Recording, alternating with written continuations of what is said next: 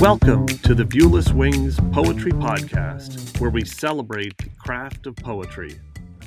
Each week, we feature interviews with incredible poets and artists, including Olivia Gatwood and A.E. Stallings, and original poetry read by the authors. I'm your host, James Moorhead, Poet Laureate of Dublin, California, and author of Canvas and Portraits of Red and Gray. Lisa Marie Simmons is a Boulder, Colorado native, singer-songwriter, essayist, and published poet currently based in Italy. She recently joined the Grammy Award-winning artist signed to the American label Rope-a-Dope Records, who released her poetic musical album Notespeak in March 2020, which received a 4-star review from the iconic Downbeat magazine. The American debut of Notespeak was at the Z Jaipur Literature Festival in Boulder, Colorado in September 2017. She was invited to be a speaker and performer at the 70th Conference on World Affairs at the University of Colorado in April 2018. In November 2019, she presented Notespeak in Italy, Austria, and Prague. In January 2020, she presented Notespeak in India on the Jaipur Music Stage. For more information on her published essays, stories, and poems scattered across the webiverse, head to her website. See our show notes for details. Her music can be found wherever you listen online. I'm excited to welcome Lisa Marie Simmons all the way from Italy to the Viewless Wings Poetry Podcast. So, Lisa, when do you first remember writing poetry, and when did creating poetry become part of your identity? First of all, thank you so much for that introduction. I'm really happy to be here with you. When did I first start writing poetry? I wrote really, really bad poetry from the time that I was in junior high school, let's say. I started writing poetry, and then it quickly evolved into writing songs. But really with a poetic bent. You know, I grew up, my mother listened to a lot of folk music. So Bob Dylan, Joni Mitchell, Joan Baez, James Taylor, all very poetic writers, you know. So that was a huge influence on me. And then on my father's side was the jazz bent. But I'm very much a wordsmith, and I think that was a huge contribution. That, as well as literature, was a huge influence on me. And, you know, my mother would read to us when we were children. And so that had a huge influence on my imagination and the power of the pictures that you can create with wordplay. So your backstory is extraordinary, of being adopted, abused, and abandoned, the racism of your adopted grandparents, and ultimately meeting your birth family. It's just incredible to read. So anyone listening to this podcast, definitely Google Lisa Marie Simmons and read her backstory. How has that story influenced your writing? Oh, gosh, in so many different ways. I think it's been healing to be able to write, because it's a way that I have processed everything that sort of happened as it came along, you know, and not just through writing, but as I was saying before about music and literature, those were kind of things that opened up my world, allowed me to see that there was something beyond what I was living in, and also to relate to others who have gone through traumatic events, right? So it really created empathy, learning about and listening to and reading, and then doing it myself was a great way to process everything that I sort of was going through. I lost your question. You were saying, how did it influence my writing? And so I also have a great drive to speak to others, to do that same thing that was done for me when I was listening to those songs or having the radio close up to my head while there was fighting in the other room, and that was something I could dive into. And I want to do the same for anybody else who might be listening to whatever it is that I have to say. And so that is a huge part of my creative process is thinking of the listener. So you've used your words and music not just to entertain, but to support causes you care about. I'm thinking of ampersand families as an example.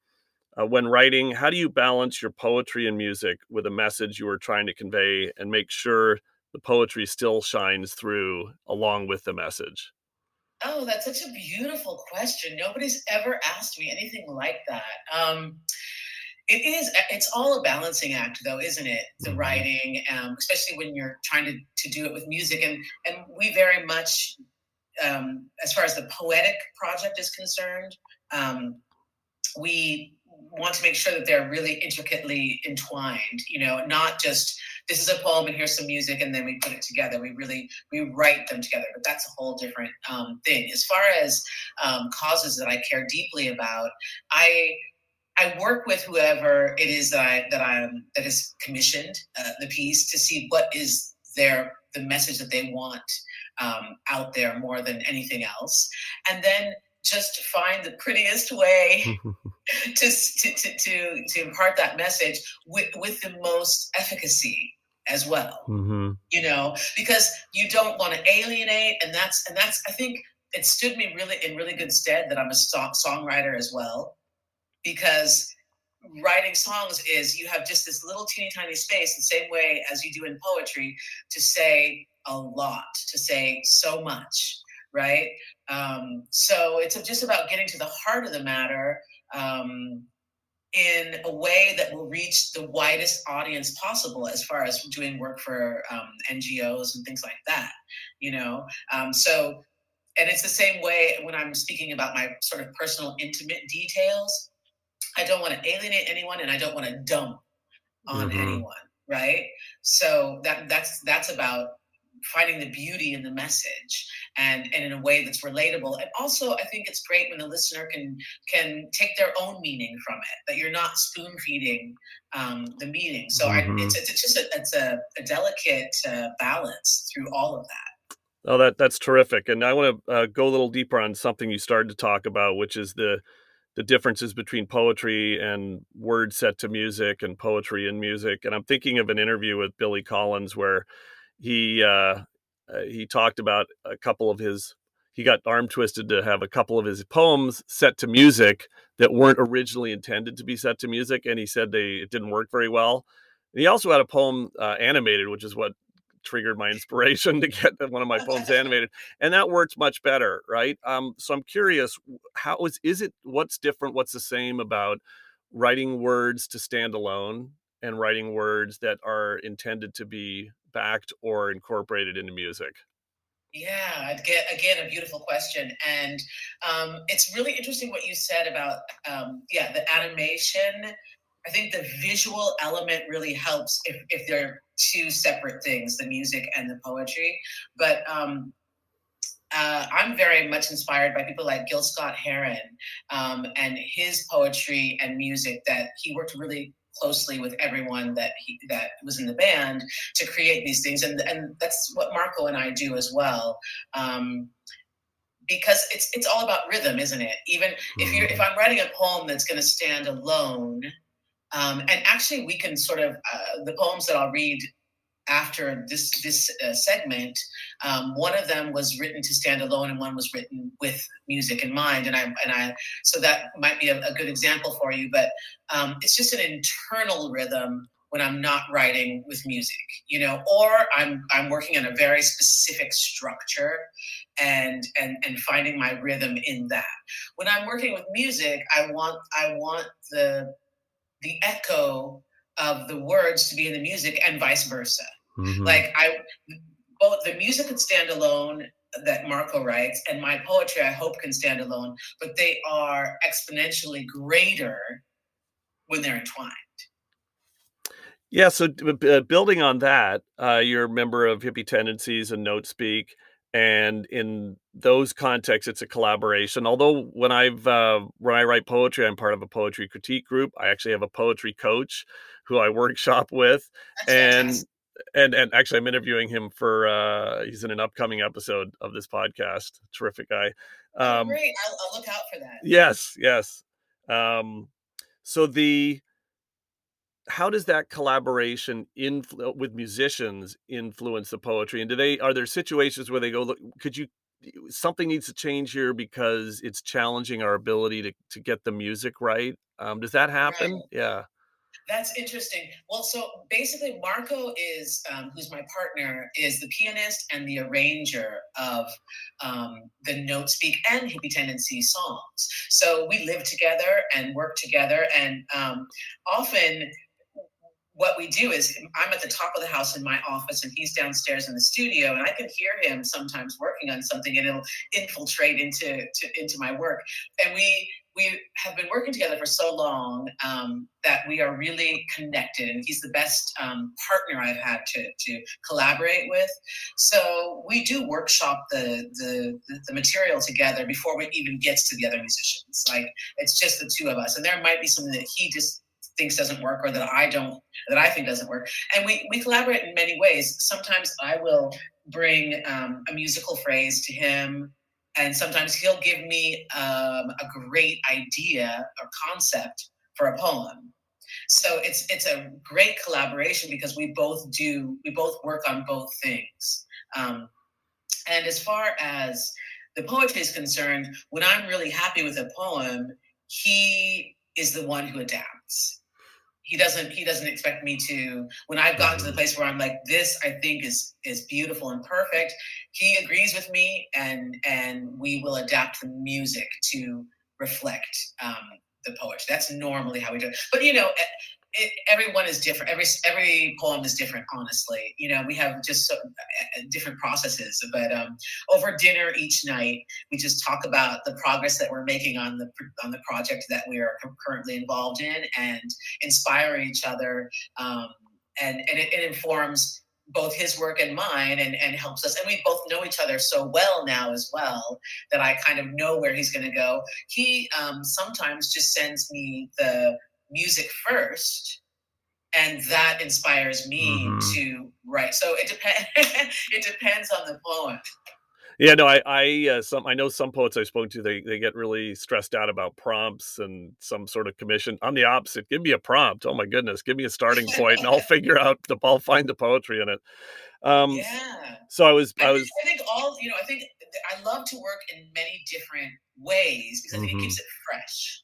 I think if you get into a rut of only wanting to write this way, I think that the work tends to then be very similar, whereas if you are able to get outside of your comfort zone and do it in a different way, it can really, for me personally, as a writer, it really helps me to grow. Totally agree. So I binged a whole bunch of your music preparing for Oh this gosh. interview, which was totally wonderful. Actually, it was not work.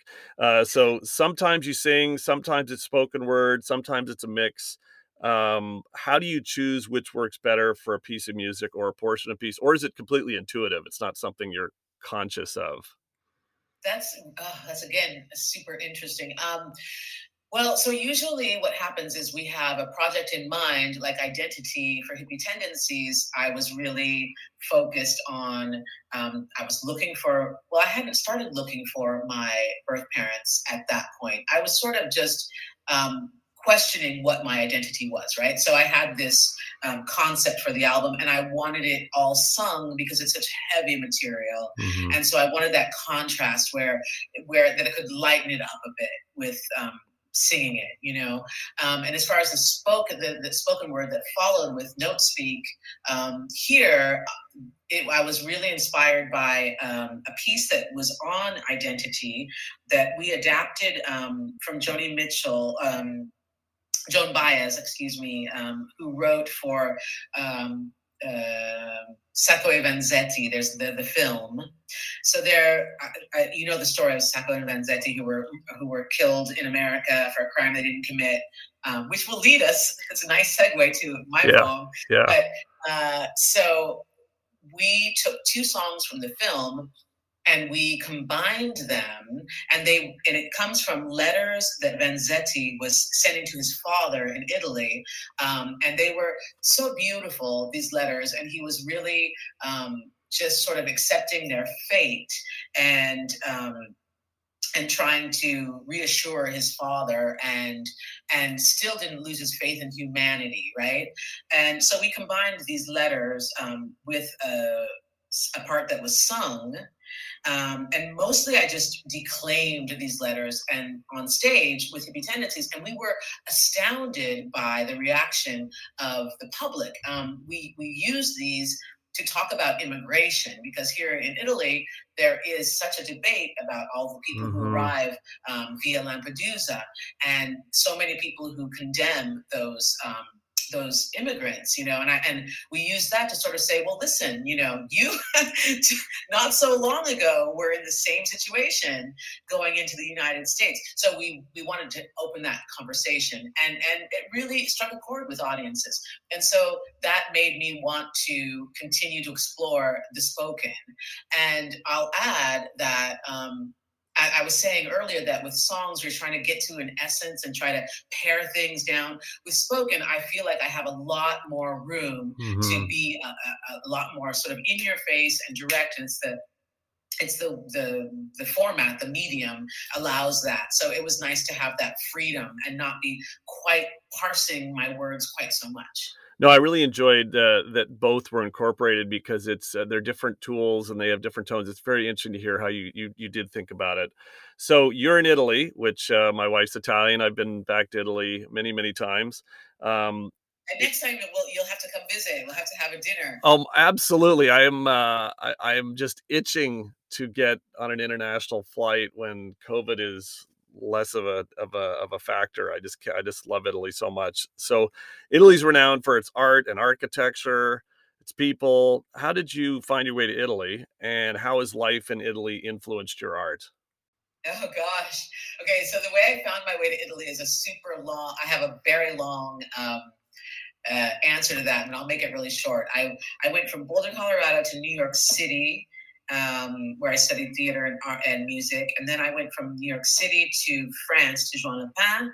And Valenciennes in the north, and then I went from France to Saint Martin, which on the French side of the island, and then from there I went to Amsterdam, to Holland. I lived there for a couple of years, and then I went from there to South America, Central America, where I met my ex-husband, and he's Italian.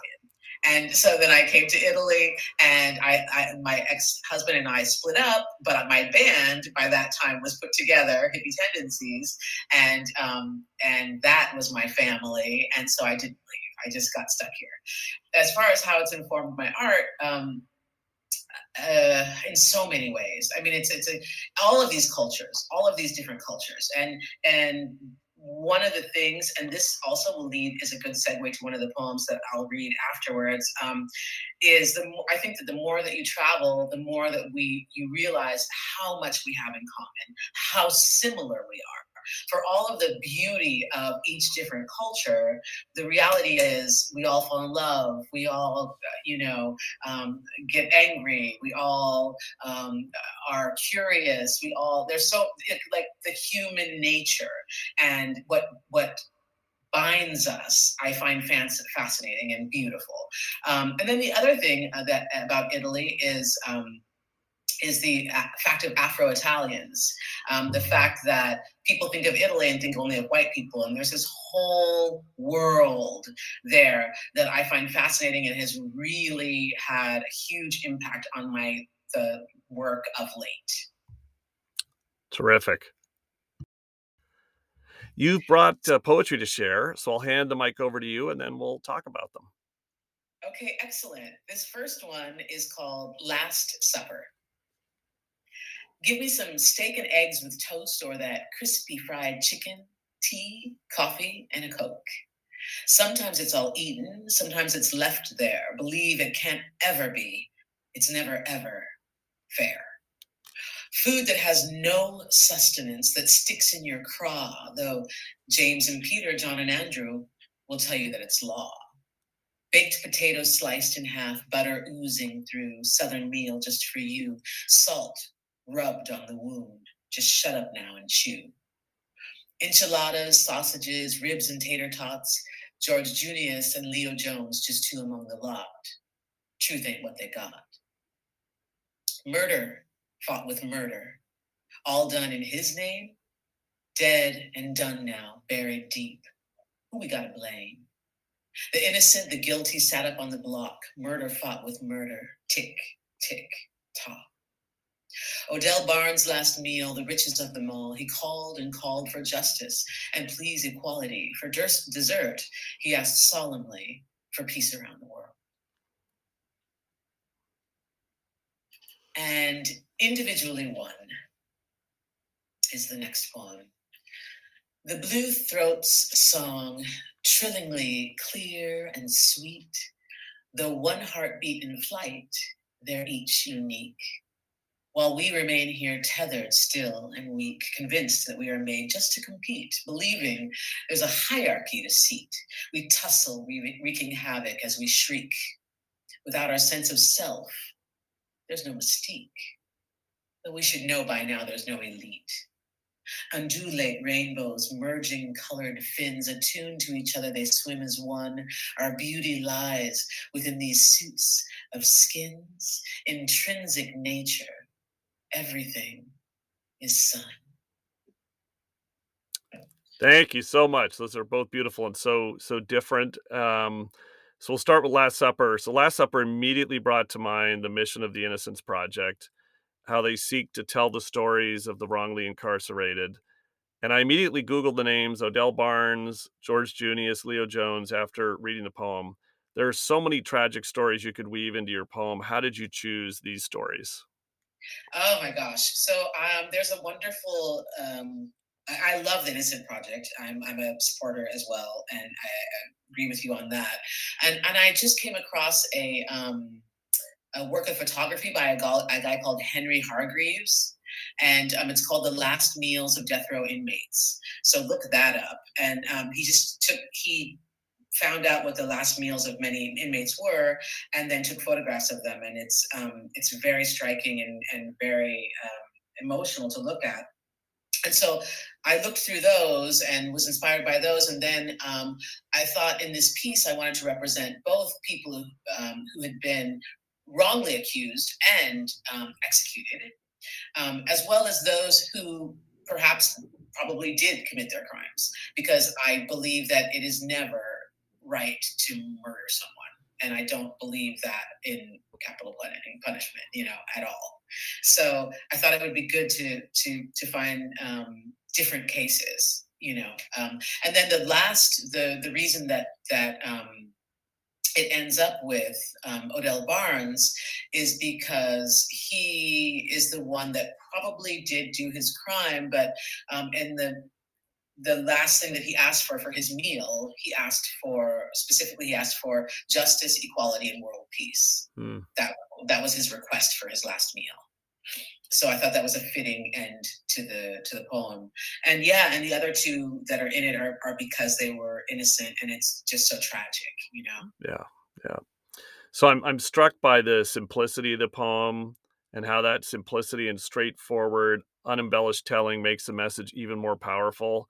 What is your approach to revising and editing a poem like this where, and you've talked about this earlier, kind of getting the tone right, the balance, the sensitivity of it, having people be able to think beyond the poem, but at the same point, there is a core message here. I mean, there's a lot that you're wrestling with, and yet you end up with this beautifully simple and powerful piece. So what was the revision and editing process for this poem? Thank you so much. That's really kind of you to say. I tend to do a ton of research for every single poem. I really try to dig deep into that, and that helps when you're in the editing process. At least for me, because the more research I do, the more information that I have, and I'm able to sort of weed through all that and find what has struck me most deeply, so that, first of all, before I even get to the editing process, I think that research for me is really important. And then as far as editing is concerned, I edit and edit and edit and edit a ton. And I think one of the most helpful things for me is the reading of it aloud, alone in my room. And every poem or every subject matter requires a different approach. And I think that being very sort of simple and direct with this made made sense because we all know what, as soon as you hear the Last Supper, you can think about what that means. And I whatever poem I do, even if it is simplistic, I try to write in layers so that each time you read it, you're going to take something more from it. So that is really an important part of the editing process. Like, is this too simplistic? Like, now that I've decided that this, because of the subject matter, a direct approach is the best approach. Is it too direct? And am Mm-hmm. I, so I just continue to question myself, and try to get all those important details that I've searched for in the research process into the poem. Wonderful. So, just a couple more things. So, individually, one is rich in rhymes. Couplet Yeah. couplets are hard enough in English. So, you went even further and had the first 8 lines rhyme. How did you approach the rhyming challenge in this poem? And did part of you wish you'd written in Italian, where, let's face it, the rhyming is a lot easier in Italian? It's so true, so true. I don't write in Italian, though I'm fluent in Italian. But I don't write because it doesn't feel natural Hmm. to me.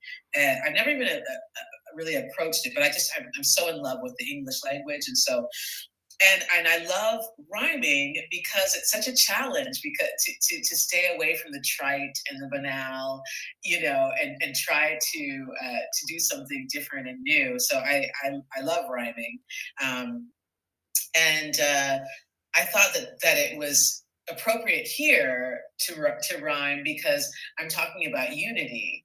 And for this poem, I was inspired by, I'm surely going to mess up his name. His name is Akatu, Akutagawa. Akutagawa. He's called the father of the Japanese short story, and he Hmm. has a quote that is, individually we are one drop, together we are an ocean. And then I was thinking of the fact that birds are a symbol of the human soul, right? So starting out with those, and thinking of unity, it seems to me it makes sense to rhyme, because it gives a sense of unity, at least to Hmm. me, as we do it. And yeah, you're right. It's not at all simple to do if you want to try to avoid the trite, but it's just a great challenge, and it's a really fun way to work. Terrific. And just one I'm not last sure if I answered question. your Oh, question. that's no, that's perfect. That's perfect. I'm always fascinated by the thought process behind poetry. So one Me last too. thing. What are you working on now that has you really excited? Okay, well, those two poems that you heard are going to be on the new Note Speak album. So, it's interesting for me because I have them in my head with the music, and I read them differently than they will be heard on the album. Uh, the Last Supper also has a part that's sung to it that I did not include in this reading. So I'm working on that, and then I also have a project, an album that's going to be coming out soon, with a guy called Johnny Cazzola, who is an Italian drummer. He's 85 years old, and I had this magical concert with him. We'd never met. I don't remember how we ended up having this concert, but either he called me or I called him for a last minute gig that somebody had canceled, and we just did a bunch of covers. And he is the only drummer who's worked with Billie Holiday, Chet Mm. Baker, Eartha Kitt, all these great, wonderful classic. And he's just a little piece of history, right? So we had this show in this open piazza a couple of years ago, and it was just one of those magical nights where the audience and the band were just communicating. We've never played together. It was just, there was candles out on the piazza, and people just sat down and really got into it. So after that, we said, okay, we've got a good vibe going on. We should make it. He said we got to make an album together. So we took time to do that, and we did it in the old fashioned way, with all of us in a room, and what comes out, because since we had that experience on stage. So we just finished recording that, and we'll be putting that out soon enough. And then, yeah, and the Note Speak too. And then I'm working on an outline for my book, because I'm going to be writing about all that stuff, that background that you were talking about. So I've been working on that as well. I've got a lot of essays that I put out all across the Webiverse, and those are my sort of planning for the book. That's amazing. So, Lisa Marie Simmons, it has been a privilege having you on the Viewless Wings Poetry Podcast. In the show notes, there'll be links to all the things. And I'm so excited to hear more from Notespeak and read your book and everything else you have on your plate. James, I am, when I do interviews with people like you who I admire, I wanted to have spent time talking about your poetry. Thank you so much for inviting me. I really love your work. You know it. And it was a joy for me. So thank you very much for having me. Oh, the same for me. Thank you so much.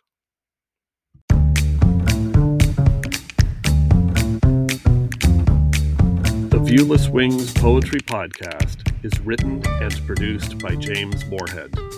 You can follow me on Twitter at Dublin Ranch, subscribe to the Viewless Wings Poetry Podcast, and follow us on viewlesswings.com or on Instagram at viewlesswings.